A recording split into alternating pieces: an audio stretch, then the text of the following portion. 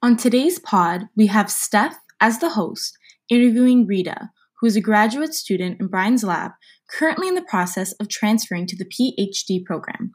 Rita reveals the surprising fact that she actually hasn't liked chemistry since the 12th grade, and it was only 6 months into her master's that she began to enjoy chemistry. She gives tips for how to survive school and other important skills to have, such as getting involved in non-academic things, which actually pushed her towards becoming a business owner. So please lean in and enjoy today's conversation with Rita and Steph.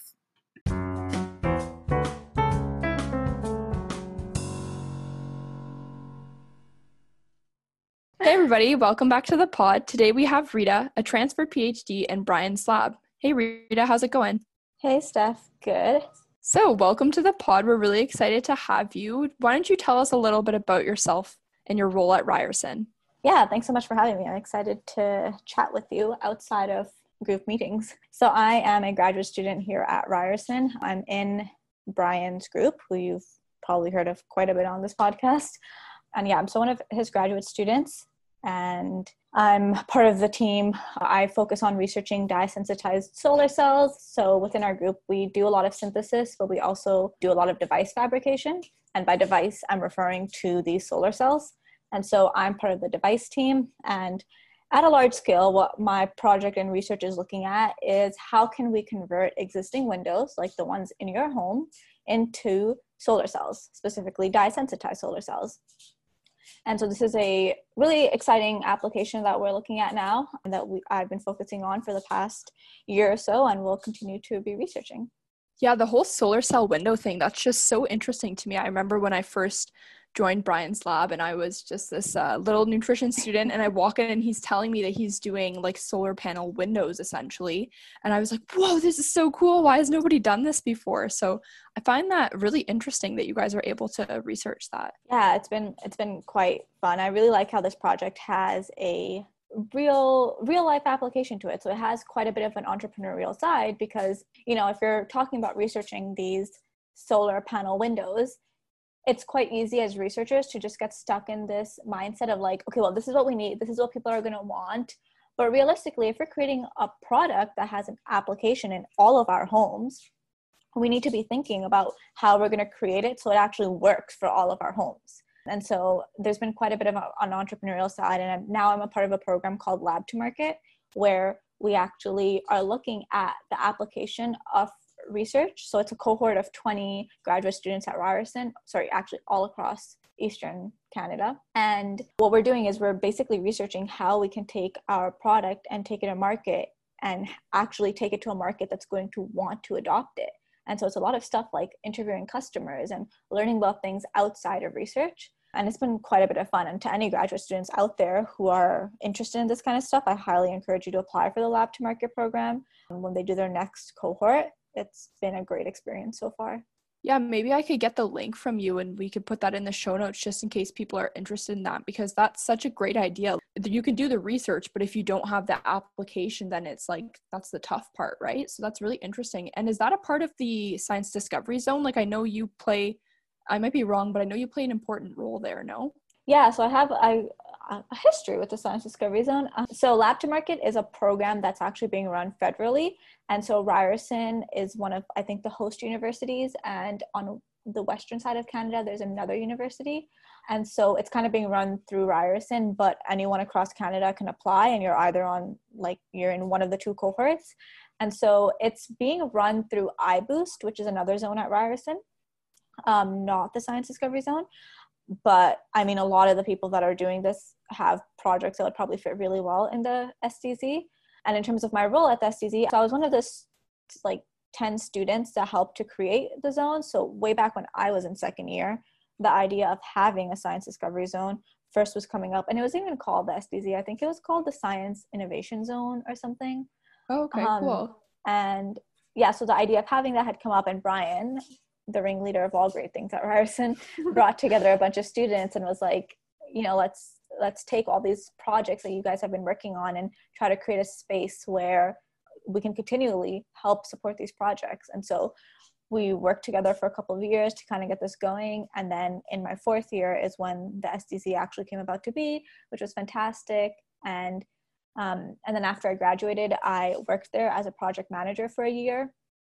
And then I started grad school, and I just couldn't keep working there because just the time commitment was too much of grad school. And so I stopped working there, but I did TA a course that the SDZ runs called Evidence-Based Innovation. So I was a TA for that for about a year. And again, for any students that are listening, that is a fantastic course to take because it really does talk about applications outside of just science. How do you take what we're working on and what you're learning through science, but now how do you learn these entrepreneurship skills and use those in your jobs or in any sort of projects that you're working on? So I really enjoyed TAing that. And so that was my role there, but now I'm just doing grad school. Wow, that's so interesting though, because I didn't know that the Science Discovery Zone was, I guess, that recent. Like I thought it had been at Ryerson for a long time because I became a member in 2nd year when Brian, we had the option to join a hackathon in our course. So I joined the Science Discovery Zone, and it's a really cool place too. And it's really interesting. Like you guys used to have like these socials, these Friday socials, ice cream socials or something, and you could try like different flavors of ice cream that people were making. It was just really interesting. It's a really cool space. Yeah, it was a lot of fun. Was it the hackathon that you joined? Was that the food one? The the big one with that. Yeah. Like there was a lot of people, right? It was like the farm to table one. Yeah, I think that's the one it was. Yep. Yeah, that one was really big. I remember because I used to work there then, and it took a lot of work to put on, but it was so fun. I really enjoyed it as well, and just seeing so many students come together. And like the greatest thing was just seeing that there's some students who are just so shy, right? And they're afraid of talking in front of people and all this stuff, but they just came up with such fantastic ideas. And over the course of like a couple of days, they were just able to bring these ideas to life and talk about them. And it was so cool to see it come to life. And I remember just thinking back to what we were talking about in 2nd year, that vision for the SU really did come to life. So that was quite exciting. And I miss that kind of stuff, doing that now that I don't really do it anymore. But it was a good experience, and I'm so glad I was a part of it. Yeah, it sounds quite amazing. I know there was lots of industry partners, and it was just such an innovative way to learn, and like it was just such a great spot. I don't know. Yeah. So why don't you tell me a little bit about like where you grew up and your transition to school? Yeah, so I have spent about half my life in Toronto, half my life in Brampton. So okay. I was born in Montreal, actually. Oh, interesting. Okay. Yeah, but I didn't live there for very long. I then moved to East York. And so I lived in Toronto for about like 10 years. And then we moved to Brampton, so opposite side of the city. And then I lived there since then, basically. Yeah, so that's where I grew up. I went to high school in Brampton. And then I decided to go to Ryerson. And when I was in high school, actually, I was trying to decide what university I wanted to go to. And originally, I really wanted to go to U of T.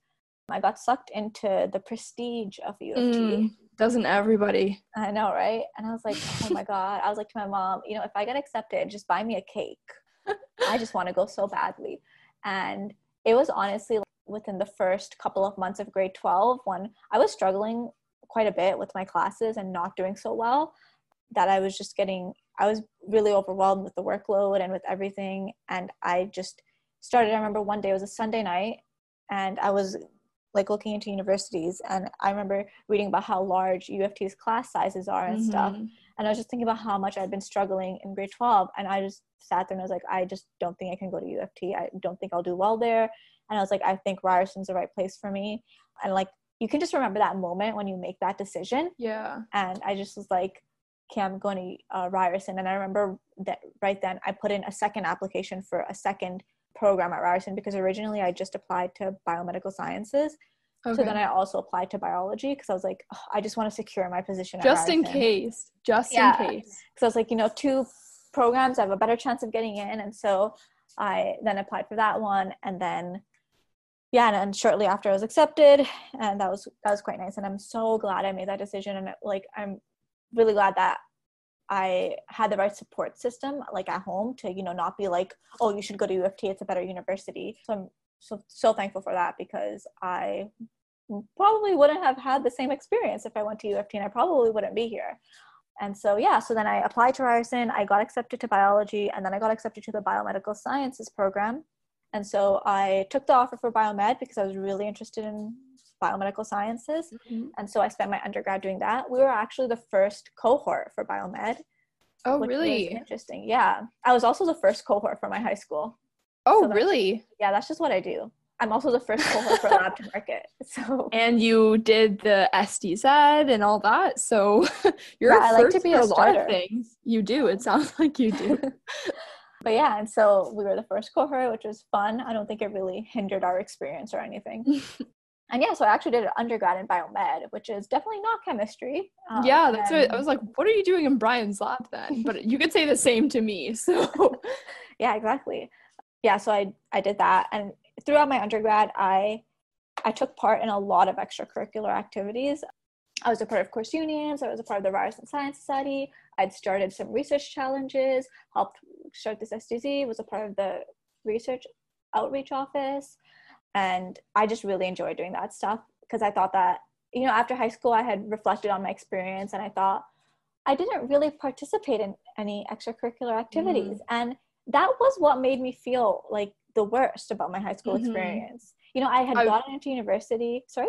No, I was just going to say, maybe that's why you were so stressed in grade 12 because you didn't have an outlet. You know what I mean? Yeah, for sure. Right. Because everything just feels so like there's only one thing I care about. It's my grades. And if your grades don't turn out well, then there's nothing you can turn to.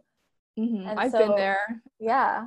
And that's tough. Like the grades you need to have, I noticed obviously throughout university, I learned you have to have a balance. Your grades can't be everything. And if it is, then you go crazy. 100%. And yeah. And so when I went to university, I was like, I don't want to have this mindset. I want to make sure that I participate in other things so I can reflect back on university and remember everything. And honestly, like since I've graduated from university, no job or really any experience has relied so heavily on my grades. I barely pull up my transcript. I mean, to get into grad school, you do need to submit grades. So I did make sure that I had the minimum. But yeah, and so I really participated in a lot of extracurricular activities, really enjoyed it, and just kept doing my classes. I would guess a lot, not going to lie, on my exams, and it really got me through sometimes. But through that experience, I just learned so much. I learned what I was good at, what I was bad at. I learned how to work with people. And all of these things are still things I reflect on now. Like I can remember times I'll think back to working on a team in third year and being like, there's stuff I learned from that. I need to now bring that to this table that I'm working at now. And so, if you have opportunities like that, you should definitely take advantage of them. But yeah, and so throughout my undergrad, I had also taken quite a bit of chemistry courses, like more than the average biology student. So I did have more of a familiarity with organic chemistry specifically because I'd taken some lab courses and extra organic courses. So I knew that I kind of like did have an interest in it, but I actually really hated chemistry overall before that. I actually did so poorly in grade 12 chemistry that I wouldn't have gotten accepted. I remember that too. Yeah. Like my grades were in the 60s. I would not have gotten accepted to university. And so I had to retake chemistry in grade 12, I remember, on the second semester to improve my marks so that they could replace it. And then I could get accepted to university. So who would have thought, eh? It's always the failures, eh? Like you think, oh, I'm never going to be able to do it again. But if you failed grade 12 chemistry, you're now working in a chemistry lab. Like, that's so amazing, Yeah. And it's just, it wasn't, and even in university first year, I just was like, oh, I don't care. I'm not doing chemistry. I'm only doing biology. So I just need to get through first year. Got like a 60 again. And I was like, doesn't matter. And then in second year, when I took organic chemistry with Brian, I got an A, which was shocking because I did not expect that. But I mean, Brian's a really good professor and teacher. And he's amazing. Yeah, he made it such that I could understand it. And I was like, okay, this isn't bad. And so that's why I took more courses with him and I got a better understanding and appreciation for chemistry. And then through that process, I learned, I don't really like research in biomedical sciences or biology. Like, it's cool, but I don't know if this is something I really want to do. And so that's why I didn't really pursue research in that field. And so after I graduated from my undergrad, I actually just decided I don't want to do research anymore. And I had just been like, okay, I want to get a job. And so luckily, very thankfully, I got a job at the SDZ as a project manager. And so I did that for a year and it was great. But within like the first 4 months, I realized that I missed school. Yeah, and I felt like, you know, when you're an undergrad, you're just going from thing to thing. You're just going from a lab to a tutorial to a lecture, going home to study for your exam, doing your exam, getting a lab report in. Like, you're just doing so much. You're just trying to stay afloat. And you don't really learn in depth about things and get a real appreciation for the science and how amazing it really is. And so I really felt that, you know, I didn't get to, it wasn't it. Like, that wasn't going to be the end of my educational journey. And so I talked to Brian and I said, hey, I'm really interested in grad school. What do you think?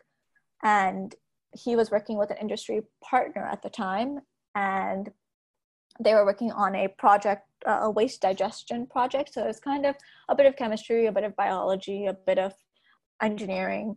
And I was like, yeah, that sounds great. Like, it's a whole bunch of things. There's a real world application that I could look at. And so I started off grad school by being on that project, but that quickly fell through. So about 6 months into grad school, I had to decide, like, what am I going to do now? And like, am I going to just go and do biology research again, or am I going to stay with chemistry? And at that point, I reflected on my, I guess, dislike for chemistry and how much I had struggled with it before. And I realized that I want to push myself to get over that, because there were so many times in undergrad when I took courses where I was in the lab where I was like, oh, chemistry is cool. And I was just so blinded by my high school experience, where I just thought, like, oh, I just hate chemistry. I hate chemistry. I'm so bad at it. And I just wanted to challenge myself and just be like, look, it's a master's, it's 2 years, I can push myself through it. And so I told Brian, okay, I'll go full into the chemistry, and I did, and I loved it so much so far that I decided to transfer to the PhD program, and now I will be doing this for the foreseeable future. That's so amazing too. Like, I love that you overcame that voice in your head. You know, everybody has that voice that tells you can't do it, or your past experiences, you might have something bad that had happened, and you get in the way of yourself, you know, because it shows right now that you did such an amazing job just by telling yourself, you know what, I can do it. So good on you. That's amazing. And like, I think even just, you know, teachers matter, and sometimes the teacher or professor have, like, they might not be the right person for you. Their teaching style might not be the right person for you. And that was definitely my high school chemistry teacher. Like, my brother had him as well, and my brother was like, he's my favorite teacher. I do so well in his class. Like, he was getting 90s and I was like out here barely getting 60s. And I was like, oh my God, I don't like him at all. And it was just teaching style, right? And so I think I was just lucky that I ended up getting great professors in university who really, like, even if it was a biology professor, they always made you feel like, no, you can do it. And I remember just second year, all the professors I had were so fantastic, and they all really took time to teach us, but also to teach us about life and how there's more to this than just learning. It's learning about yourself while you're also learning about science. And so I'm just lucky that it worked out the way it did, because now I'm getting a greater appreciation for chemistry and learning about, like, the way things work. And that was the reason why I loved science to begin with. Yeah, it's so great too, because it's funny how you said you chose Ryerson due to the class sizes, because that was also a big factor for myself when I was choosing my program. So when I toured Ryerson and I saw that the classes were a lot smaller, I knew I would get that a more, like, a higher interaction with the professors, which was something that was really important to me. So I find it very funny that you felt the exact same way. Yeah, I think a lot of people do. I think that's why we're all a little bit like-minded and why we get along. Oh, right. Well, I think you answered a lot. I had a lot of questions here to ask you, but I feel like we kind of answered them within our little conversation there. So I'll just ask you this then. What did you want to be as a kid? Did you have a job or anything like that? Yeah, I mean, I think it changed quite a bit, but one constant was I always wanted to, like, be an architect because I enjoyed drawing. And I was like, wouldn't it be amazing to, like, get a building that you made? And so that was something that I was really interested in for a while. I also wanted to be a teacher sometimes. I would pretend to be reading. Like, I wanted to be, like, a grade 1 teacher or something. So I'd pretend at home that I was reading to the class. So I would do that. And yeah, those were, like, the real things. And then those were mainly just, like, the things I wanted to do when I was in elementary school. And then in middle school, I had no real goal. And then in high school, didn't know either. Like, I actually just didn't know what careers are out there because I'm the oldest in my family, and my parents immigrated here. And so things are very different, and the career opportunities and options are very different. And so we weren't really sure about, honestly, we barely knew enough about university. Like, it was a miracle that I got here. And so, like, I did not know that being a professor is a job or being a research assistant is a job. I didn't know what a PhD was. And so for quite a bit of my life, I didn't know what I wanted to do. I just kind of knew the kind of person I wanted to be. And that's I think so cool. I think that's kind of where I am right now too, where I was talking to my committee the other day, and I was saying, like, you know, I'm definitely interested in entrepreneurship as my lifelong goal and to go back into running companies. But, you know, that's not going to be me just working in one field or having a role, but it's more about the kind of person I want to be. I want to be someone who thinks innovatively, someone who can rise up to the challenge and who has all these different skill sets. I think that's really cool because it's so hard. Some people, you know, they put themselves in this box and it's like, I have to be this. And then through like university for myself too, I realized, okay, I know that these are the things I like and I want a job that's like this. And I think more people should also think like that, and just like how you're describing, think about the type of person that you want to be, because you might find higher success rates in your job if you're focusing on, okay, what do I like, versus, okay, I have to be a lawyer or I have to be this. Like, it's still okay to, like, some people need goals and I understand that, but I think it's really important to also just figure out what you want, because sometimes we put ourselves in boxes, you know? Okay, so what do you spend most of your time doing as a student at Ryerson? Yeah, so as a graduate student, under normal circumstances, you're usually just based out of your lab. And most of the time what I'll do is I will start my day with, it really just depends the way that you've kind of structured your experiments. So there's going to be times when you have a super intense experiment and you have to start at like 8 a.m. And then there's times when it's a little bit more relaxed and you just like, you can kind of start a little bit later and you can spend time doing other things. So that definitely does change things quite a bit, is what your experiments look like for the day or for the week. But what I would say is I spend some time in the morning, usually like on my computer, doing emails and looking through all that stuff. And then I'll start my experiments. And then during any breaks that I have, because a lot of times you'll start an experiment, but it'll run for like an hour, 2 hours. And then I will read papers, because we usually have group meetings, or I'm just trying to learn about a topic. And then just finish off experiments. And sometimes I have to go to a class, but I'm done all my courses and there's not many that I had to take. I only had to take 3. And often throughout the week, as a graduate student, you do have to TA, which does take up quite a bit of time, because, you know, you spend about 4 hours that day actually being in the lab, and then you have to mark stuff. So you spend some time doing that throughout the week. We have TA meetings where we talk with the text to learn about what's going on that week.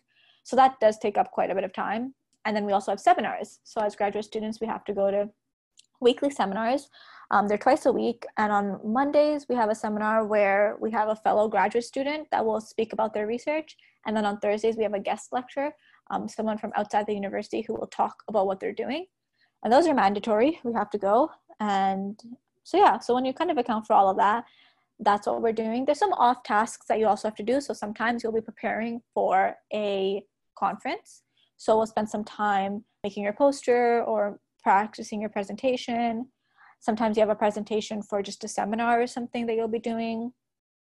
And then sometimes we do like workshops, or we go and visit other universities and work with their students, which is always fun. I enjoy doing that. So yeah, that's a little bit of everything, I guess, that we do.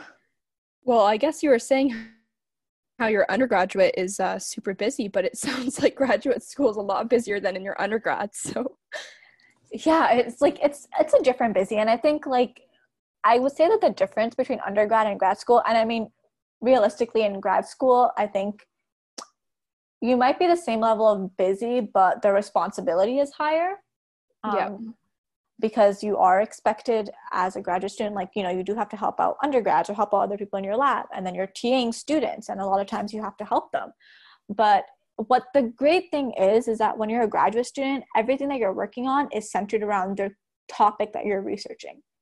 So even if you're reading papers, even if you're writing papers, you're going to conferences, all this stuff is around that one topic or those couple of topics that you're looking at. And so it's nice because you are learning quite a bit about that and you're becoming an expert, as opposed to an undergrad when you're like, this class is about biochemistry, whereas that class is about, I don't know, sometimes you have to take history. It's more general, and this research is more specified. I like that aspect of it too. Speaking of which, what is your favorite part of being a student, and what is your least liked part, I guess? It's definitely learning. Just like every time I'm learning, whether it's just like from a one-on-one meeting with Brian, or if we're in a seminar or at a conference, just learning a new concept or topic, or even if it's something small where like I put the two ideas together, I'm like, oh, that makes sense. It's so amazing because I feel like, wow, like I would have never known that. And I just love the learning. I love learning how things work, what they actually mean in the long run. And that's my favorite part. Like as a graduate student, honestly, like I'm not a big fan of doing bench research. Like it's probably my least favorite part to do about like my day-to-day tasks. I'm like, I really do have to push myself to get into it.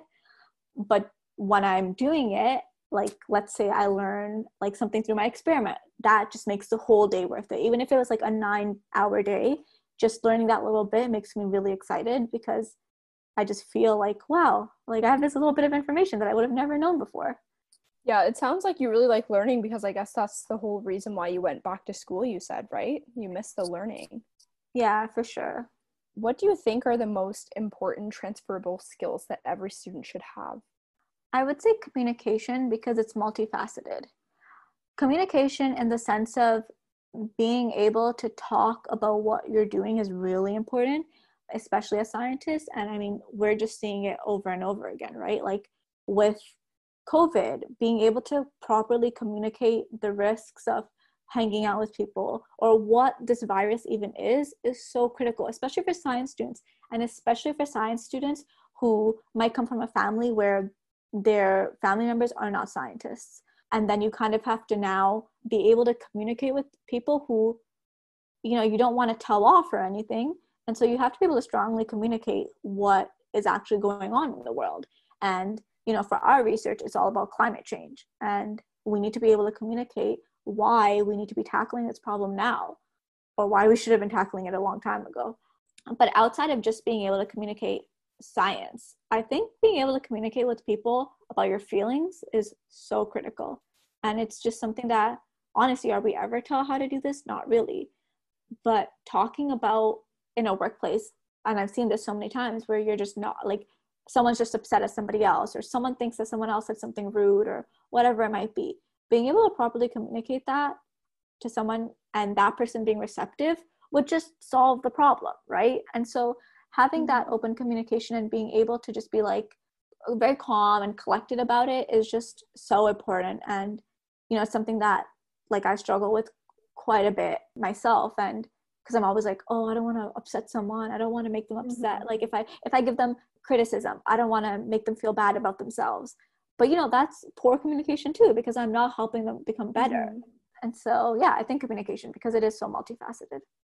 Well, it's interesting that you say that too, because I may be wrong, but lots of people on the podcast have said the exact same skill. And I completely agree 100% that communication, because without communication, the science is, I guess, redundant in a sense, because if you can't share it with other people, then, you know, and you're going to be working with people wherever you go. So being able to interact with others in a professional manner is really important. Yeah. And I mean, even like, I just said communicating to people who might not have a science background, but even being able to communicate to people who do have a science background is something so important. And like, you know, you see it when you're talking to your peers. Like, I always will gravitate to the people who gave me a good explanation. And, you know, before I always used to think like, oh, they're just so smart. Like, I'm stupid. I don't understand it. But no, they're just not communicating it properly to me, because I do have the ability to understand it. The person needs to be able to take time to talk about it or communicate it in a way that somebody else who doesn't know a lot of that stuff would be able to understand it. Oh, for sure. So I guess we'll move on to the rapid fire section of today. Cool. So I'm just gonna, the last questions I asked you, I guess, were a bit more deep. These ones are kind of simple and quick, and you can take a few seconds to kind of put you on the spot, some of them. So I'll just ask you them, okay? Okay. Okay, so what factoid do my colleagues know least about me? I think it's how I have a pretty big creative side to myself that really fuels me. I guess a creative and an entrepreneurial side. Those two kind of go hand in hand. Yeah. Yeah, I've had 2 startups so far that I've run, and I spend quite a bit of time learning new creative things, like new ways to draw. I spend a lot of time working on presentations to make them look really nice, but also to communicate really well what I'm trying to talk about. Yeah, I spend quite a bit of time, like even on my own notes, like trying to make them look nice and work on that. I've been really interested in bullet journals, which Tavni talked about. I don't like to make my own bullet journal because I like to write on my iPad, but I love looking at people's stuff on Instagram and then making like my own stuff from that and like being inspired by that. And then like I recently started an Instagram account where I'm like sharing that because I was like, I want to continue this being my outlet and continuing to continuing to just be creative in my daily life. And I really try to incorporate that into my work because being a graduate student, like, the hours are pretty long, and you like when you're in the heat of things, like I recently had a committee meeting, and for about like 2 weeks straight, that was at the top of the list. That's all I was focusing on all the time. Like I was just randomly thinking about it throughout the day, and I had to find ways to feel creative throughout that process. And so, I would pull out my iPad and I would start drawing like pretty headers that I could put on my notes and like highlighting it in such a way that it looks nicer, and just being creative like that really helps me. And so it's not something I talk about very often, but it's something I'm trying to embrace more now and continue to bring it into my science. Yeah, that's so interesting. I remember you led one of our journal club meetings, and was it last week or the week before? But anyway, you had your iPad and the doodles. It was very helpful. It was very easy to follow along, and I really appreciated that. So that's awesome. I'm glad. Yeah, that's my goal really, is just to use that kind of stuff, because science always just like papers are just so many lines of words. Oh yeah. Right. And I'm hoping that through like my drawings and stuff, I can take that science and make it just look more approachable. And even for myself, like it just helps me so much more. It makes me enjoy it a lot more. And so, yeah, I'm really glad I kind of figured that out over the past year, because it's just made me really excited to take notes and to start my work really at the beginning of the day. That's great. That's really great. Okay, so what famous person, current or otherwise, would you most likely want to go to dinner with, and why? Yeah, I've heard this question on the podcast so many times, and every time I'm like, I don't know. Same. I don't even have an answer for this for myself either. Do you have anyone? Or honestly, if I had the opportunity, I would meet with anybody. Like if it was like a basketball player or an actor or a scientist, really just so you're like it doesn't matter, just send me with anyone for dinner, as long as you got the bill finished. I'm just kidding. exactly it just because like it's just so interesting to learn about people's lives. I love learning about people's lives and hearing about their experiences, and like I have so many questions for people. I can ask them questions all day long, and I think that's a great trait to have, though. Yeah, it's something I realized helped as an undergrad. Actually, that's when I decided, because when you're an undergrad, it's just so awkward meeting people and talking to them, and like especially professors or even grad students. I always used to feel so uncomfortable. But I found that by just having questions, and they can be general questions, you don't need to ask about like, oh, tell me about your science and what's so great. Like literally just, I would ask people like, so what's one thing you like about grad school? What's one thing you think that I should be trying to work towards? And you learn about their life story through that, and then you also gain a bit of insight from them, and there's advice that you can choose to take or not take. But it helped me quite a bit through undergrad experiences when I didn't have a big network and I felt really awkward. And since then, like I've just now gotten pretty good at asking questions, and I could, sometimes you're in an awkward conversation, and so I can usually just like ask my questions and kind of get through it without too many problems. And also I just find that like, you know, you'll ask people questions and then you'll feel like, oh my God, that conversation was so awkward. It was so like uncomfortable. I probably went horribly. But that person will come and talk to you again the next time. And I just think it's because you made them feel comfortable, and by asking them questions, showing that you're interested in them, you know, they'll remember you. All right, next question. What is your favorite food? Pizza. What type of pizza? It's just my all-time favorite. Like, honestly, I like my pizza to have green peppers, banana peppers, red onions, and so many green olives. Like, so many green olives. Just very specific. Covered. Oh, yeah. My family would know what I'm talking about. Like, they hate sharing pizza with me because I ask them for extra olives every time. And oh, that's how you do it. Yeah. You get a whole pizza to yourself. Basically, that's how I win every time, because no one in my life likes green olives as much as I do. But yeah, that's the way I like my pizza. And what is your favorite beverage? An ice cold Coca-Cola poured over ice. I will take Pepsi, no problem. Oh, so you can taste the difference, or you can, but you just don't care? Yeah, I can taste the difference, but I don't really care. I think they're both great. What is your favorite color? Blue, 100% blue. I love that. If I was not a student, I would like to be. I mean, it's kind of cheating because I would just say like a business owner, but I am one right now. So I guess that's not really answering the question. Okay, so if I was none of those things right now, I would probably be doing freelance work, which is also owning a business. So cheating again, but freelance design work. Well, at least it kind of sounds like you're in the right spot, because if you would not like to be really anything else, then you're in the right place. Exactly. And what's something that's in the top 10 of your bucket list? Oh, that's a good question. I think it's definitely scaling a company to the point where like we have regular customers and where we're like at a place where we can financially support the company, or like the company is supporting itself, sorry. That's one of my top 10. I think that would be like right now when I just reflected on it, I think that's something that I would really enjoy because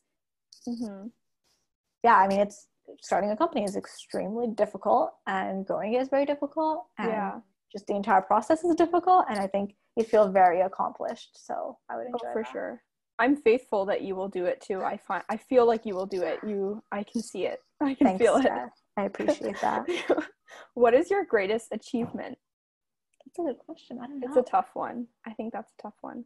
Yeah, I don't know. I was honestly telling my mom the other day, like, you know, like once my PhD transfer process kind of goes through and it's all official and stuff, and then like when I get to my defense point and I actually defend, I was like, that will be my greatest achievement. Yeah. But I haven't actually reflected on what my greatest achievement so far is. Okay, I think I know what it is. I think it's when I was an undergrad and before that, like a lot of people thought I was very shy and quiet and like I would never really raise my voice or say my opinions. And, you know, I would notice like, oh, I had this great idea. Why didn't I just share it? And I was just very, very not outspoken. But I knew that as a person, and like when I was with my friends, I was like that. I was very loud. I was very outgoing. In my family, I'm the most talkative person. And it was something I had to really, really like work on. I had to bring out this personality that I knew that I had, and I had to actually exhibit it when I was in places where like I was at school or if I was working with people. Yeah. And I think now, like definitely for the past couple of years, I'm quite confident like walking into any room, really. I mean, of course you get nervous sometimes if you're giving like a pitch or a presentation, but overall, like I feel so much more confident and comfortable in myself. And you know, that's thanks to a lot of the people that like supported me along the way, like my friends, my peers, my mentors. A lot of them, like they gave me opportunities to shine, like speaking opportunities or jobs, and then they also supported me along the way. And so I think that's my greatest achievement, because I'm quite happy that I am who I am now. That's so amazing. That's great. Yeah, because I would never take you for a shy person, and I don't mean that in the wrong way. I would never think, I would have thought you would have been like this your whole life. Yeah. And I mean, I was just not in front of everybody, but I knew I wanted to be in front of everybody. Yeah. And so many people are like that too, eh? Like a lot of friends that I have and stuff, it's like, you know, they get out of their shell when they're around you type of thing. But for sure. no problem being that way, but I think that's really cool that you've overcome that.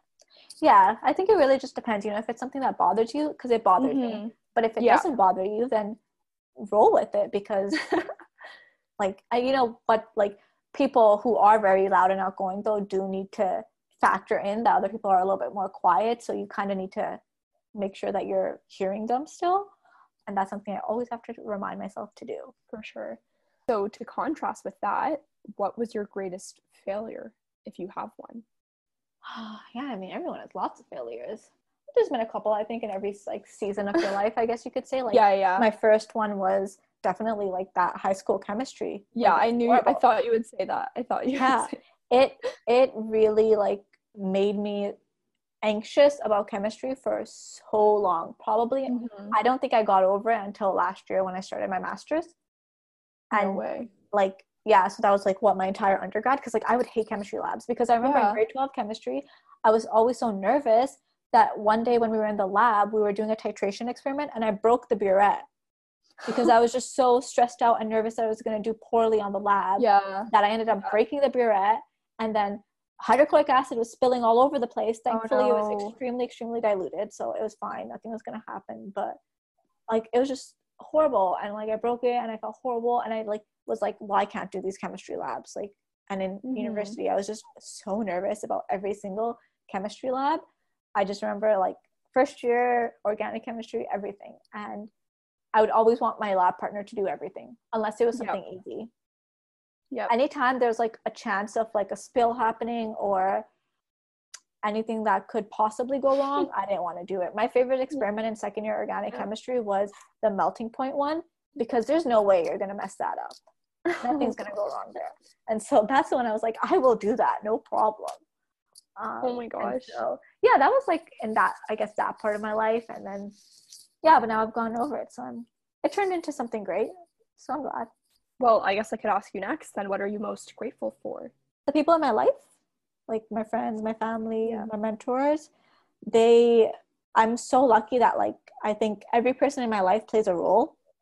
And I'm very thankful for that, because it's I'm just, there's no person in my life that I wish I had right now. I feel I'm just so lucky to have all these right people. If there's ever a problem that I'm facing, I know that there's somebody I can talk to about it, whether it's school related or life related. I'm really thankful that there's all the people I need. And then, if there's not someone to talk to a problem about, I just have people I like to hang out with. The other day I was hanging out with my cousins in a safe way. And it was just I remember I was sitting there, I was oh, this is so fun. I'm just relaxed. And it was during the time when I was preparing for my meeting and I was super stressed out. Yeah. But I was it's just nice to hang out with these people and enjoy time with my family members. So I'm quite thankful for that. Yeah. It's important to have support in your life. Yeah. I guess to contrast for that, what concerns you the most? About myself or about the world? I'm not sure. I guess just in general. Maybe let's say about yourself, because the world right now is kind of a weird place. It really is. I mean, yeah, it's weird in some ways, good in some ways. I don't know. It's just weird. It's not good or bad. It's just weird. Yeah. It's been interesting. It's going to be fun to reflect back on this. Oh, well. I hope things are better. And so besides that, sure. Yeah. We will eventually. But besides that, what concerns you the most? When you stay in school for a long time, it can kind of feel like you're not moving forward in your life. I won't be done my graduate school for quite some time.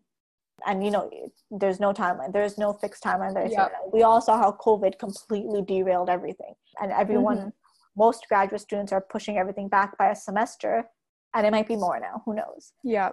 And so I think just when you kind of go down that rabbit hole of thinking I'm still in school, what am I doing? When a lot of your peers might have had jobs for a long time, or they might have started their companies and are have had time to actually focus on it, and so they're growing it.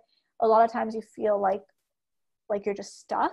And so I think that's a little bit scary, because you're not advancing necessarily in the traditional way in your career.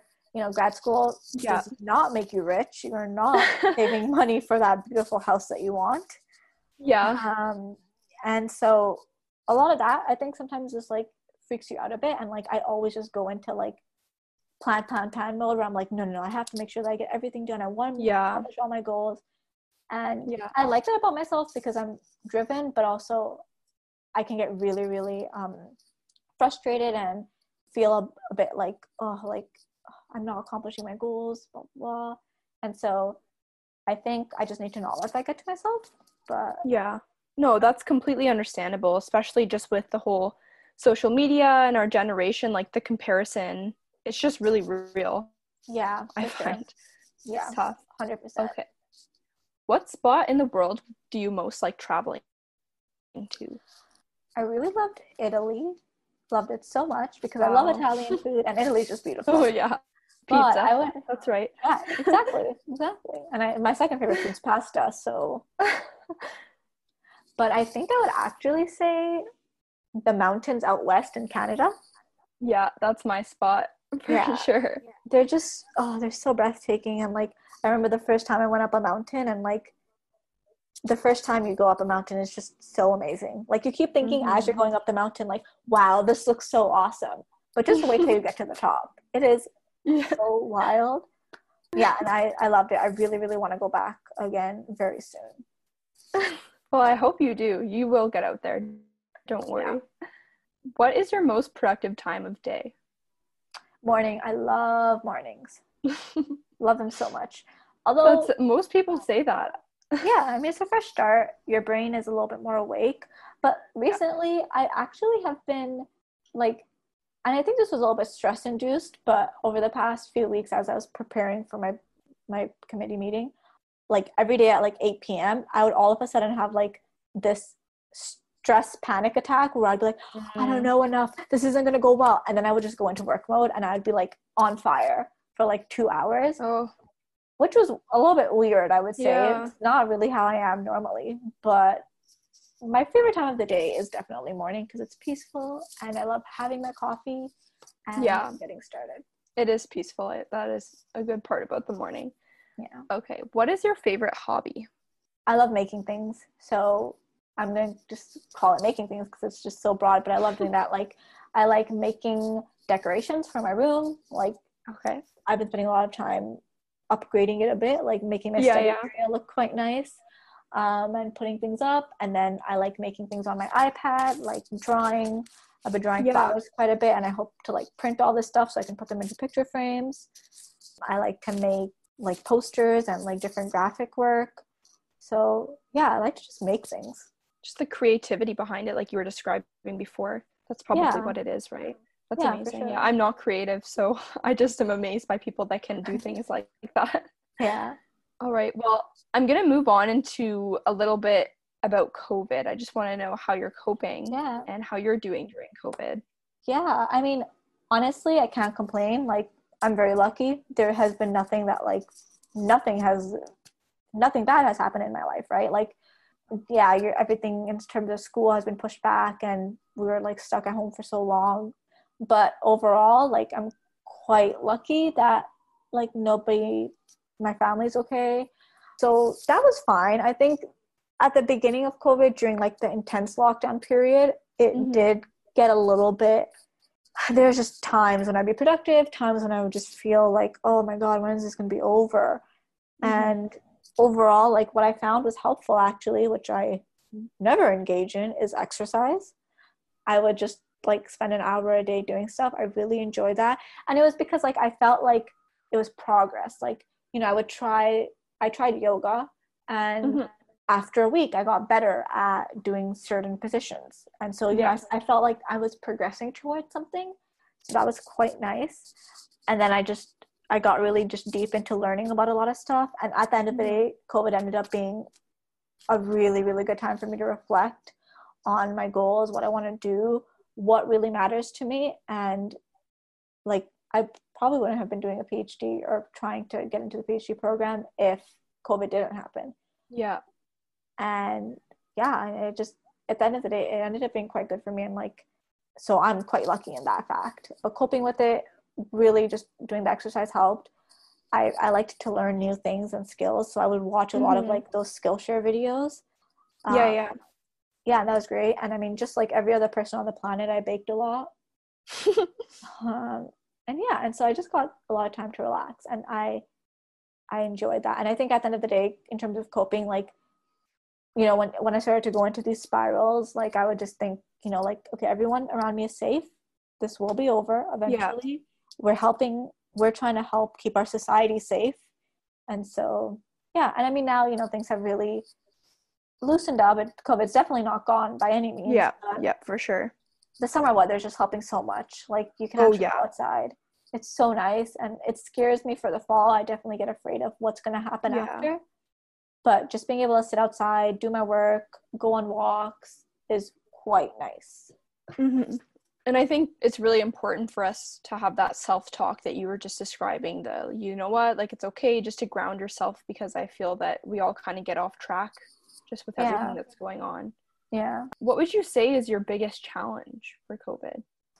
Like, I don't really mind being at home as long as I have things to do, so it didn't really bother me. Honestly, like, I just hated grocery shopping. It was the worst experience because it's pretty overwhelming. It was very overwhelming. I'd say that was, when I reflected back on it, like, every time I'd have to go to the grocery store, I would just be so stressed out, first waiting in line, sanitizing everything, being afraid of touching anything, following the arrows, and like just the way that the stores had just completely changed, you know? Yeah. And that's when it really scares you.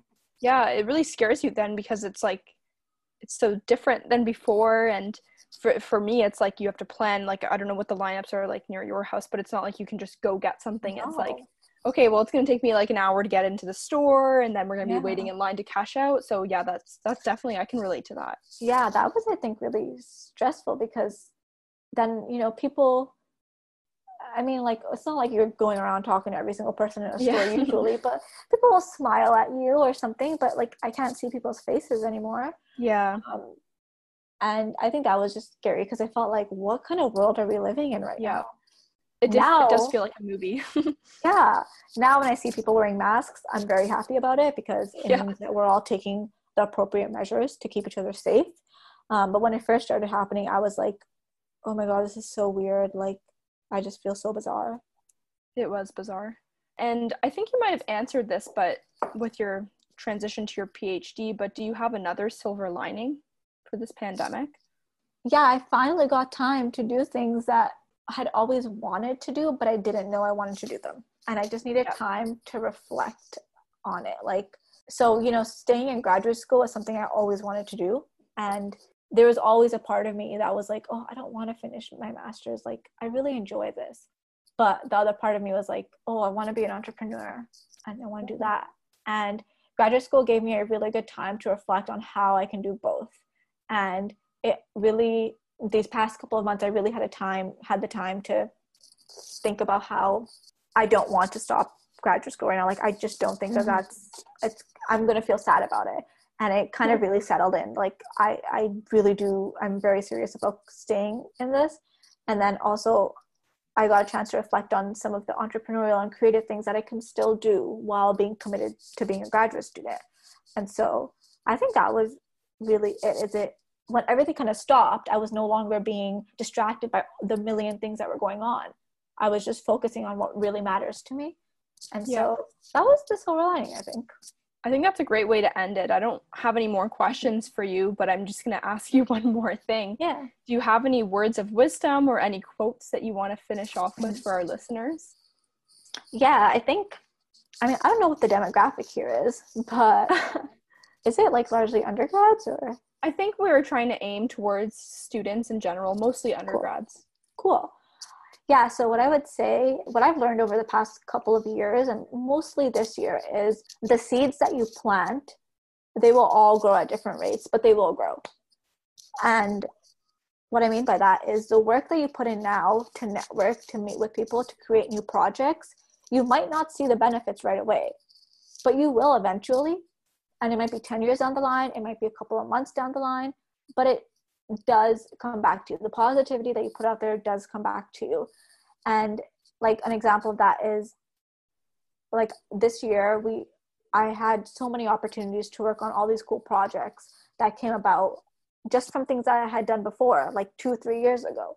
And I would have never thought that it would have come around like this. but because I had been, making good connections, keeping these connections up, and just continuing to always try to do a good job, it came back. And so I think just really focusing on that and not getting stuck in reaping the benefits right away, but just thinking again about that person that you want to be, working on things that will get you to being that person, and planting those seeds. They'll grow eventually, and they grow at different rates for everybody, but at the end of the day, you end up in the position that you should be in.